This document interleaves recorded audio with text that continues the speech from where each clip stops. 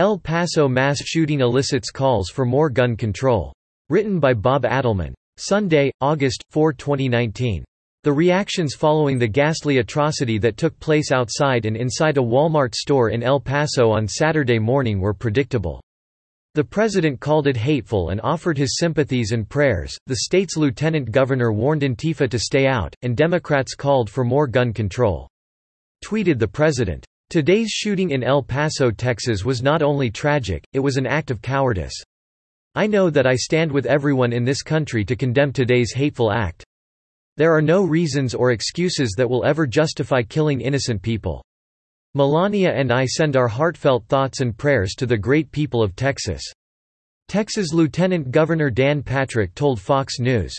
I just saw where Antifa is posting they want to come to El Paso and do a 10-day siege. We don't need them coming in on September 1st. We didn't need them to begin with before this happened. I would say to Antifa, scratch Texas off the map and don't come in. It's not the time or the place for them to come at any time, but particularly in the aftermath of what just happened in El Paso. Bodies of slain victims weren't even cold before Democrats running for president saw another opportunity to burnish their anti-gun credentials. Elizabeth Warren tweeted, "We must act now to end our country's gun violence." Bernie Sanders added, "Sadly, after each of these tragedies the Senate does nothing. That has got to change." Pete Buttigieg expanded, "How many more must grieve before we act?" Julian Castro joined in, "This attack is a tragic reminder of our government's failure to do its most basic duty, to protect American lives. We need gun reform now." Cory Booker's tweet declared, "Enough. We need to end this national nightmare. Praying for everyone affected by this unspeakable tragedy, and for our country to find the moral courage to take action to end this carnage." Uline Shipping Supply's huge catalog. Over 31,000 products.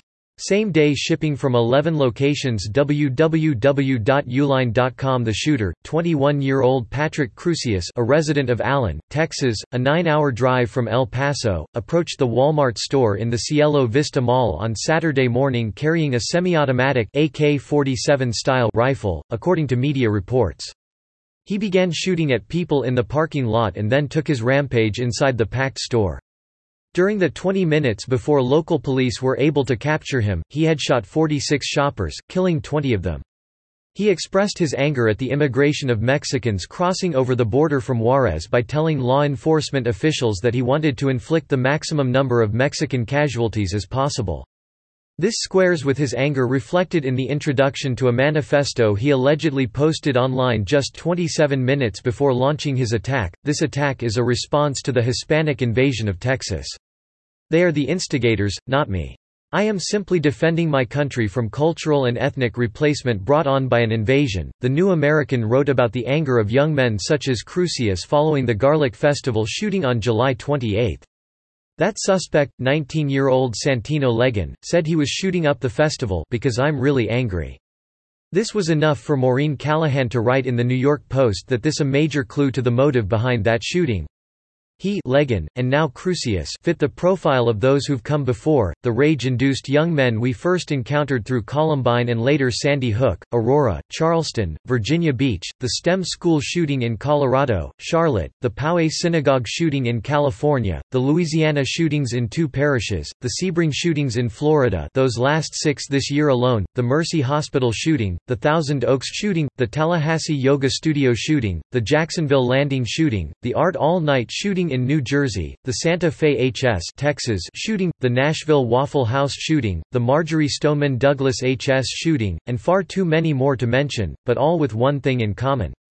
These young men nurture their anger through first-person shooter games, violent pornography, through racism and a fascination with guns and violence. This is our greatest, most stubborn and pressing threat, more so, I would argue, than Islamic terrorism or Russian hacking or immigration or trade wars. Daisy Luther, who blogs at The Organic Prepper, thinks it's long past time for people to recognize the threat being imposed by these angry young men and raise their awareness of their surroundings when they visit public places such as shopping malls, theaters, nightclubs, and sporting events. She wrote, "Mass shootings are happening more and more often in America. Yesterday, there were 2 mass shootings within 24 hours that claimed the lives of 29 people and injured 52 more. A mass shooting in a Texas Walmart took the lives of 20 people, and a shooting in a popular nightlife area in Dayton, Ohio killed 9 more. What would you do if you were caught up in a mass shooting?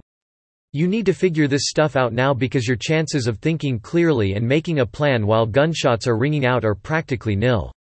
First things first, even when you're there for fun you must be paying attention. You should always scan an area for exits and potential cover. You should pay attention to the people around you. A higher level of situational awareness can help you in many ways, should you be unfortunate enough to be present during a mass shooting. It can help by allowing you to identify a threat before it becomes active, allowing you to locate exits and routes to the exits, and allowing you to determine sources of cover. People shopping at Walmart on Saturday were caught off guard when the shooter entered the store, noted Luther. A lot of people who were interviewed after the Walmart shooting said that when they first heard the shots, they didn't realize what it was. They thought it was noise from construction or boxes being dropped. There were precious seconds when people were frozen targets while they tried to wrap their brains around what was actually happening. During an event like this, a pause of a few seconds could mean the difference between life and death. The faster you take action, the more likely you are to survive. She boils down her survival strategy to 3 essential points. If you find yourself suddenly in the midst of a mass shooting, your actions should be one of the following.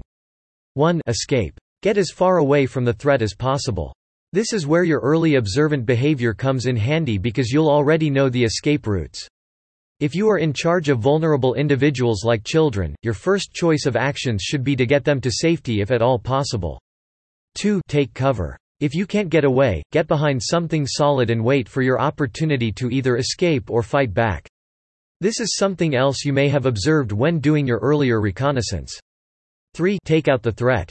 If you are armed, and I really hope you are, and/or trained, use your abilities to help remove the threat. It's an increasingly dangerous world out there, and expecting law enforcement or security guards to eliminate threats from angry young men is unrealistic. There's no reason to assume that shootings of unarmed, unaware human beings by angry young men is now over. Subscribe to The New American and listen to more by clicking podcast on the top right corner of our homepage. Also, please consider donating to help us push out more content for you, our listeners.